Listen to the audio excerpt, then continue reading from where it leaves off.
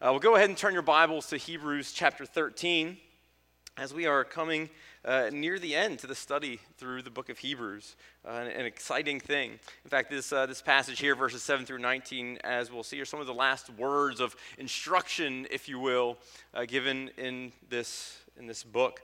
And so some great words for us to take heed to. So would you please stand for the reading of God's word. Hebrews 13, we'll be reading verses 7 through 19. Remember your leaders, those who spoke to you the word of God. Consider the outcome of their way of life and imitate their faith. Jesus Christ is the same yesterday and today and forever. Do not be led away by diverse and strange teachings, for it is good for the heart to be strengthened by grace, not by foods, which have not benefited those devoted to them. We have an altar from which those who serve the tent have no right to eat. For the bodies of those animals whose blood is brought into the holy places by the high priest as a sacrifice for sin are burned outside the camp. So Jesus also suffered outside the gate in order to sanctify the people through his own blood. Therefore, let us go to him outside the camp and bear the reproach he endured. For here we have no lasting city, but we seek the city that is to come. Through him, then, let us continually offer up a sacrifice of praise to God. That is the fruit of lips that acknowledge his name.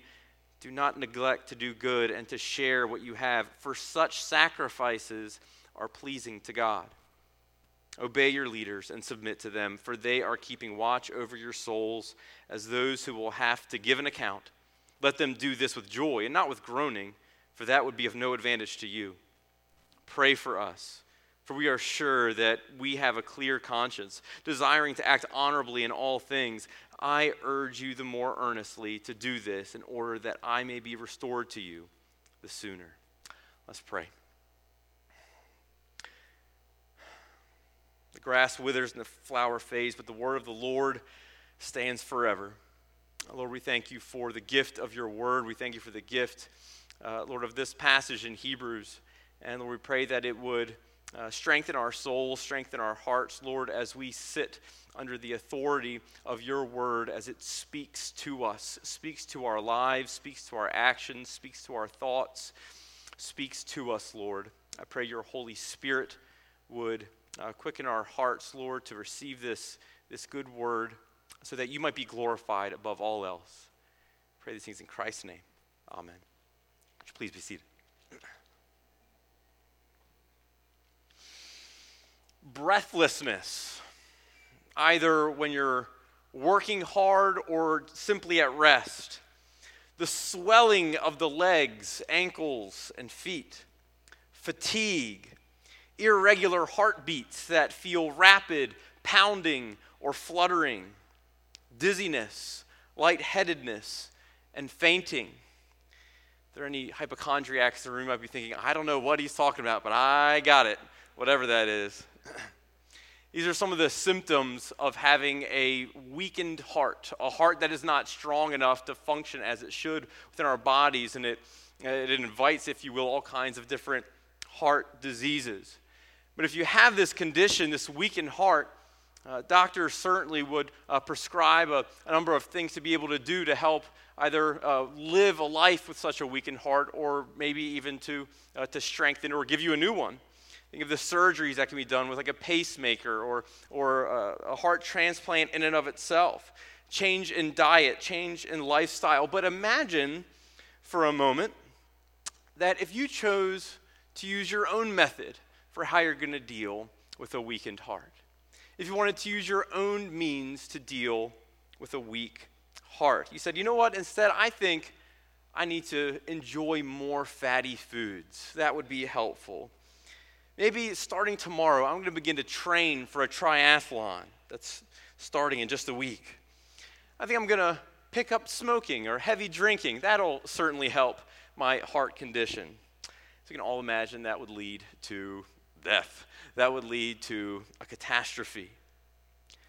But this is in fact the type of thing that the author of Hebrews is warning the church about, but not obviously a physically weak heart, but the spiritually weak heart. Means by which their heart can be strengthened, not to pursue their own means, but ones which God has given to them. In fact, what we're going to see is that because the Lord desires our hearts to be strengthened by grace, let us pursue his means for our spiritual growth.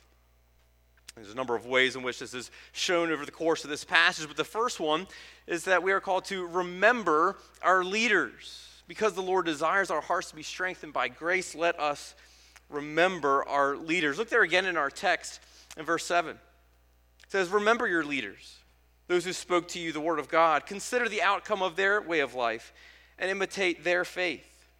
Jesus Christ is the same yesterday and today and forever.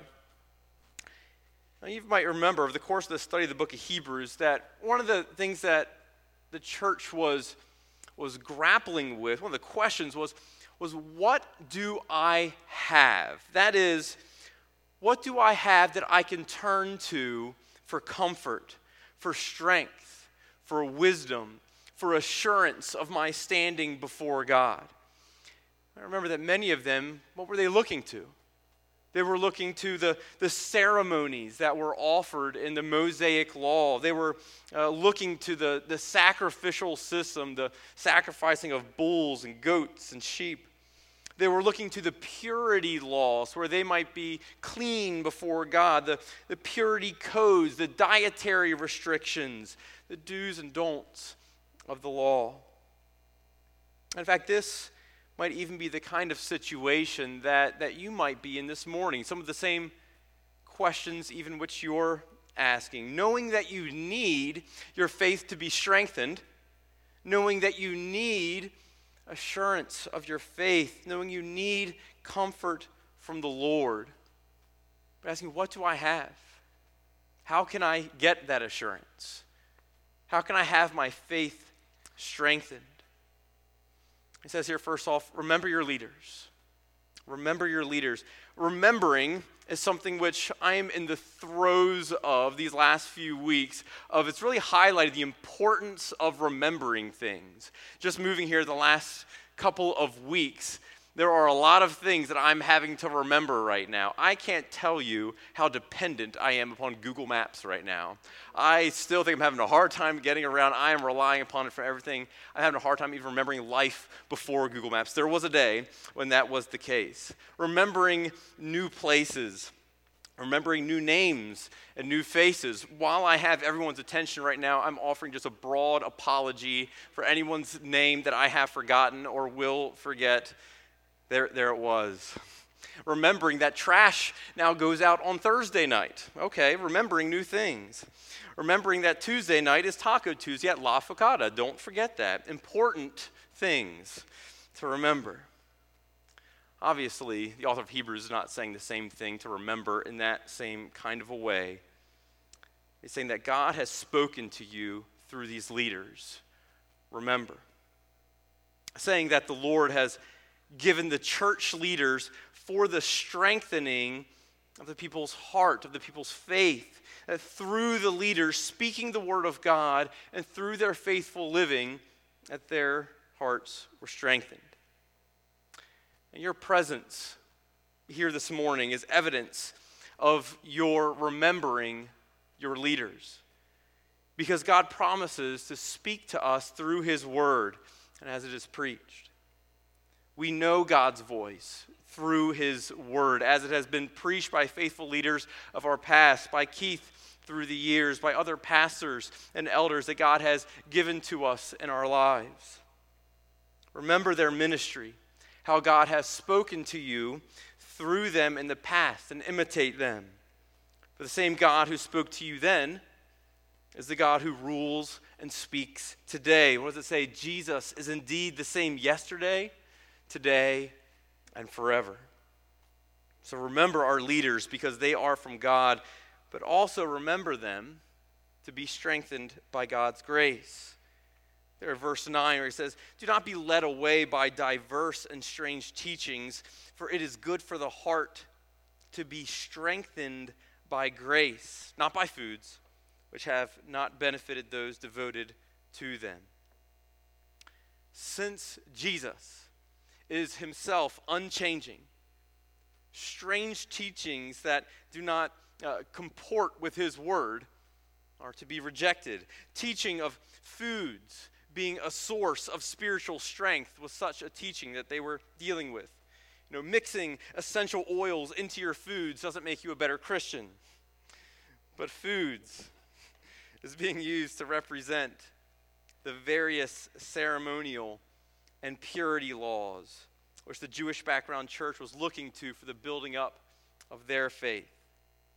It was abstaining from certain foods, unclean foods, observing the proper meals to eat during the feasts and festivals that they observed, doing that which was different and contrary to the practices of their Gentile neighbors, in order to remind them that they're different from their pagan Gentile dog neighbors.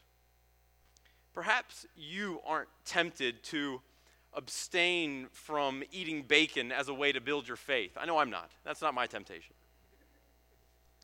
Maybe you don't go through a ritual hand washing in order to have your heart strengthened. But maybe you do still compare yourself with those that are around you in order to make yourself feel better about your own personal Christian walk. Maybe you educate your children in a certain way. Take a certain stand on movies and television.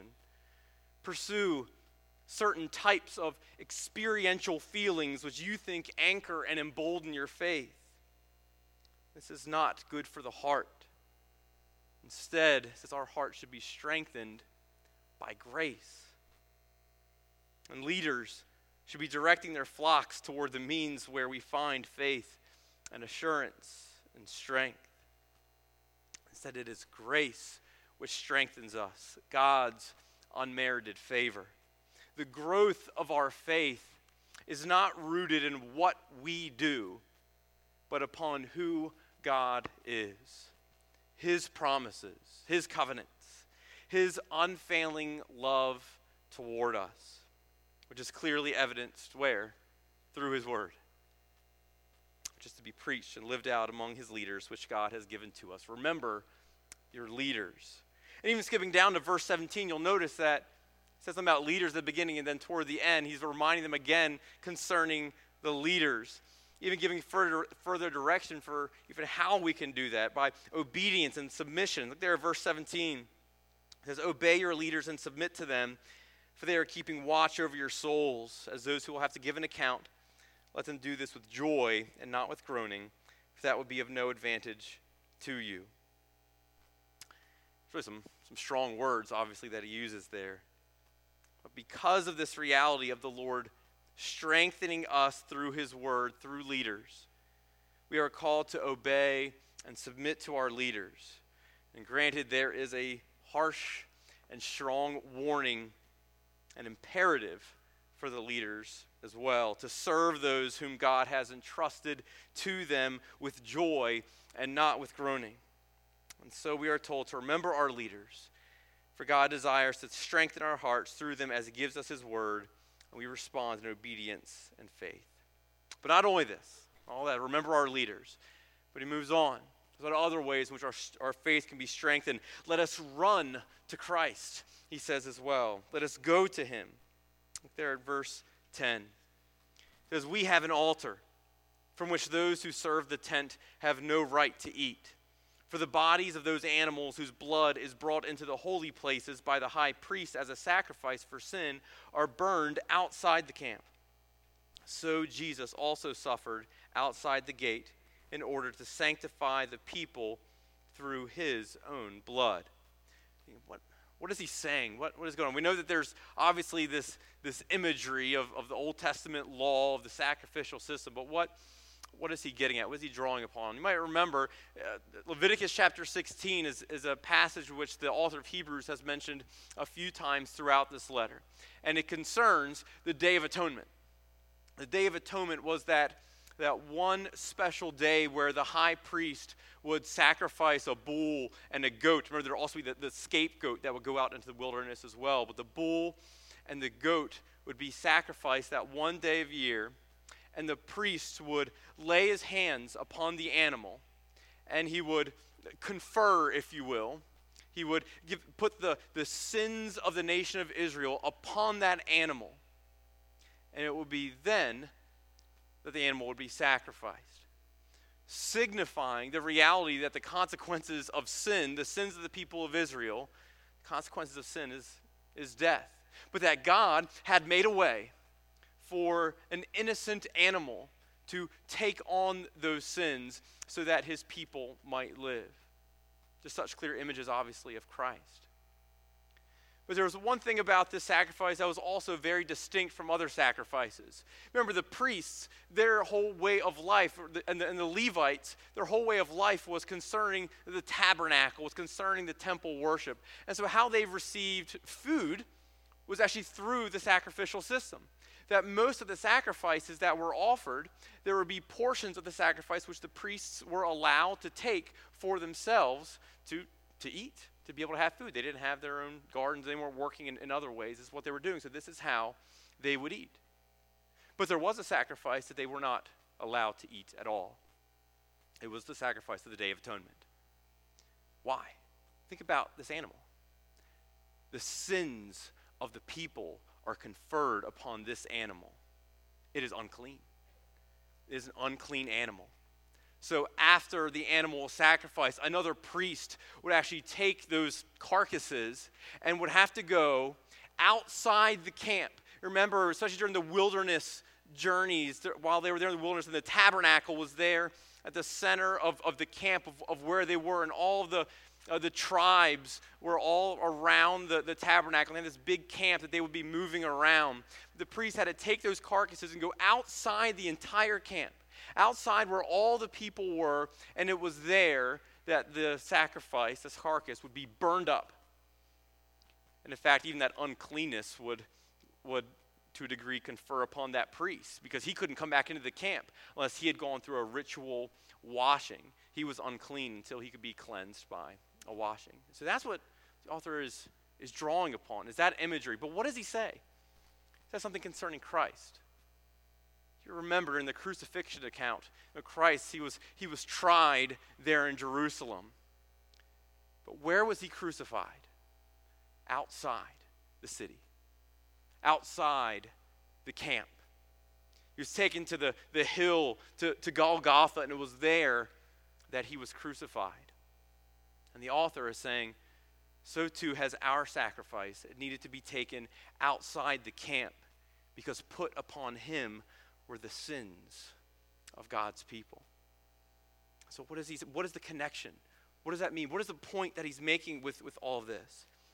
He's saying if Christ is outside the camp, then if you are a Jew, you can't be touched. He can't be eaten. He's unclean, if you will. There is a complete break, is what he's saying, between the Jewish and the Christian system of worship. The Levitical priests would have no status in the church because Christ had to be crucified outside the camp. If some people preferred a wilderness way of life and considered themselves servants of the ancient tabernacle, the writer points out that they were then debarred from the Christian privileges. They could not go to him if they wanted to remain inside the camp. Christ is outside the camp, and you're trying to remain inside the camp. You cannot have the old way and have Christ. Christ is outside. He is unclean according to your laws. So what does he tell them to do? Verse 13, therefore, let us go to him outside the camp and bear the reproach that he endured. The author is imploring his readers, break ties with the old way. Forsake the path which relies upon ceremonies and codes and human ability, and to run to the one who has endured our reproach and has accomplished our our salvation. Our hearts will not be satisfied and strengthened with the food of human ability, but only by feasting upon the Christ, the Holy Lamb of God, and the great High Priest. Now you might be here as well thinking, well, I don't find myself to be inside the camp of Judaism. I'm not a practicing Jew. I wouldn't consider that to be unclean. I think the reality is, though, that we might be finding ourselves with a foot in some other camps, which the Lord says does not comport with going outside the camp to find Christ. Perhaps we found ourselves in the camp of materialism, the camp that says this world is all that there is to offer, that it is about accruing the best things. It is about having a certain way of life. It is living a certain way with certain things around you. This life is all that there is. And we still have a foot in that camp. A foot in the camp of reputation and status. One that says all that really matters is how others perceive me. Is about holding a certain position among others. I want to be respected by my peers, respected by the people around me. Maybe the camp of self-sufficiency. The camp that says, I can do it. I don't need to rely upon anyone. I can do this all my own. These are camps which are at ends, antithetical, opposite of where Christ is. Christ is outside of these camps. Outside the camp as well, though, is a place of reproach from those within the camp. Those who are within the camp look at those outside the camp and they look down on you. The camp of materialism, looking at those who are outside that camp and say, you don't meet my status. You're not as good as I am because I have all of these things. You deal with reproach. Christ suffered reproach. But this text is a graphic illustration that there is no accommodation between the Christian community and the non-Christian Judaism. Another way that Christ would say it as well. He said, you cannot serve both God and mammon. In fact, he said as well in Mark chapter 8, if anyone would come after me, let him deny himself and take up his cross and follow me. For whoever would save his life will lose it. But whoever loses his life for my sake and the gospel's will save it. Do our hearts need strengthening? We will not find strength within the camp. We must run and cling to Christ. Third, because the Lord desires our hearts to be strengthened by grace, the author says that we must rest in that eternal city. Rest in the eternal city. Look there at verse 14. It says, for here we have no lasting city, but we seek the city that is to come. I don't know about you, but I am often in the most need for my heart to be strengthened when I am most aware of the brokenness of the city in which I reside. I'm not talking about Irmo. I'm talking about the city that is the world. The more aware I am of the brokenness that's around me, most often the most in need of strength my heart has. Conflict and polemics within the political system. It takes a toll on the heart after time. Countless unborn children being murdered. Human trafficking taking place at extraordinary rates. Conflict within my own personal relationships. My own personal battles with sin and weakness. My heart is often in need of strength.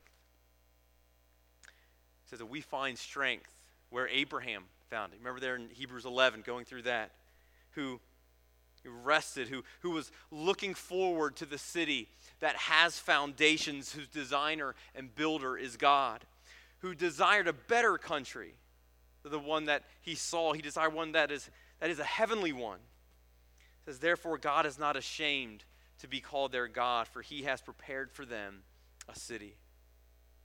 the reality of a promised future inheritance and city with the Lord is not merely just something we can say we look forward to. And we do look forward to it. Even as we were singing that just not all that long ago. We were looking forward to that promised land. But it is meant to impact our lives today. It is meant to strengthen our hearts today. It strengthens our hearts. It strengthens our hearts so that we can endure reproach today. It gives us hope today. Not only this, but he also tells us that we are to respond in continual sacrifices. Look there at verse 15, he says, "Through him then, let us continually offer up a sacrifice of praise to God. That is the fruit of lips that acknowledge his name. Do not neglect to do good and to share what you have, for such sacrifices are pleasing to God." Because we have found spiritual life and strength in Christ's sacrifice, we can now offer genuine, pleasing sacrifices to God. You catch the irony of that with the audience that the author is writing to. Again, they're not sacrifices of something to gain, but in praise to the one who is power and who is strength. The irony is that sacrificing was what many of these Hebrews that the author is writing to wanted to do all along. However, it is only the one who has gone outside the camp to Christ that can genuinely sacrifice to the Lord. It's not a sacrifice again of bulls and goats, for Christ has fulfilled that.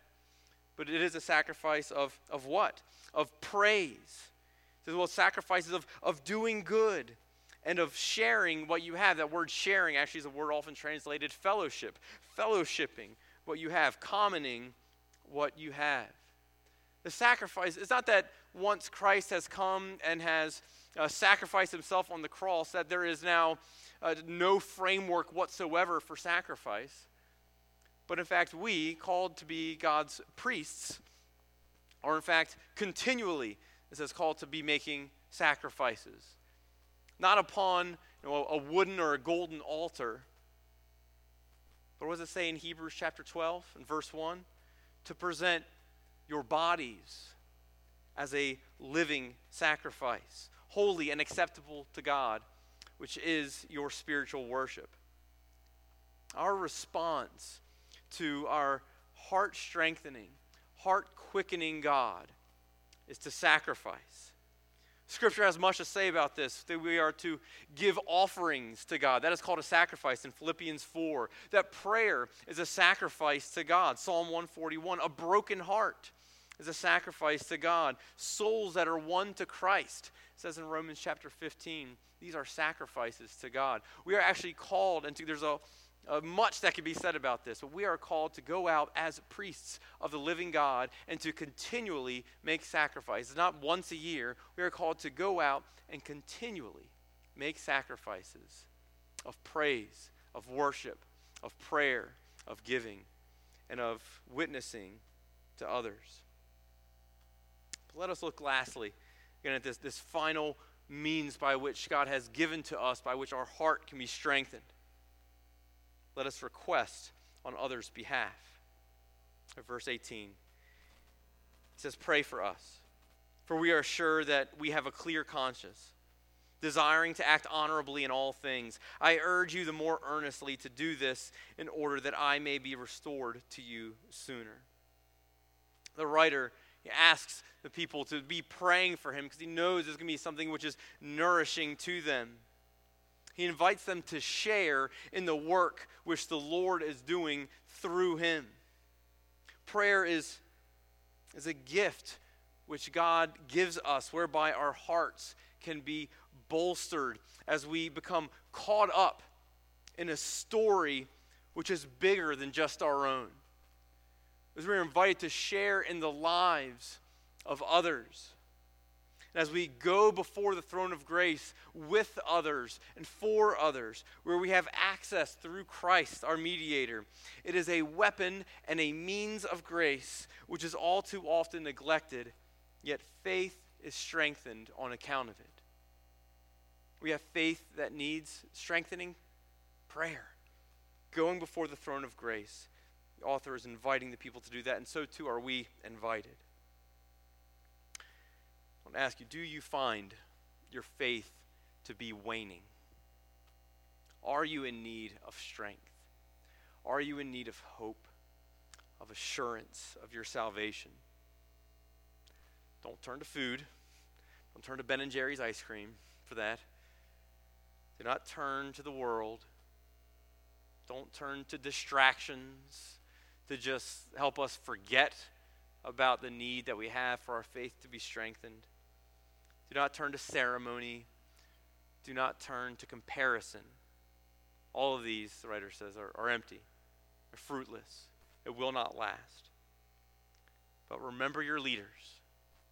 Rest in that eternal city. Respond in continual sacrifice. Request on others' behalf. And certainly, run. Run outside the camp where your Savior is. I'll close with these words from Isaiah as the Lord speaks to us. The Lord ultimately speaking to us. Come, everyone who thirsts, come to the waters. And he who has no money, come, buy and eat. Come, buy wine and milk without money and without price. Why do you spend your money for that which is not bread, for your labor for that which does not satisfy? Listen diligently to me and eat what is good, and delight yourselves with rich food. Incline your ear and come to me. Hear that your soul may live, and I will make with you an everlasting covenant, my steadfast, sure love for David. Let us pray. Our gracious Heavenly Father, Lord, we do thank you for the reality that you have not abandoned us. You have not left us wallowing around in the weakness of our own strength and lack of strength. But Lord, you have gifted us with many good things. You have given us a Savior who is seated at your right hand, who mediates for us constantly day and night. You have given us your Holy Spirit who lives and dwells within our hearts. And Lord, you have given us these good gifts, your word, leaders, Lord, which even your word says are a gift from you. Or you've given us prayer. You have given us the privilege to sacrifice to you. And Lord, you have given us a hope. And I pray, Lord, that we would rest in that hope today. Apply these truths to our hearts, we pray. For Christ's sake, amen.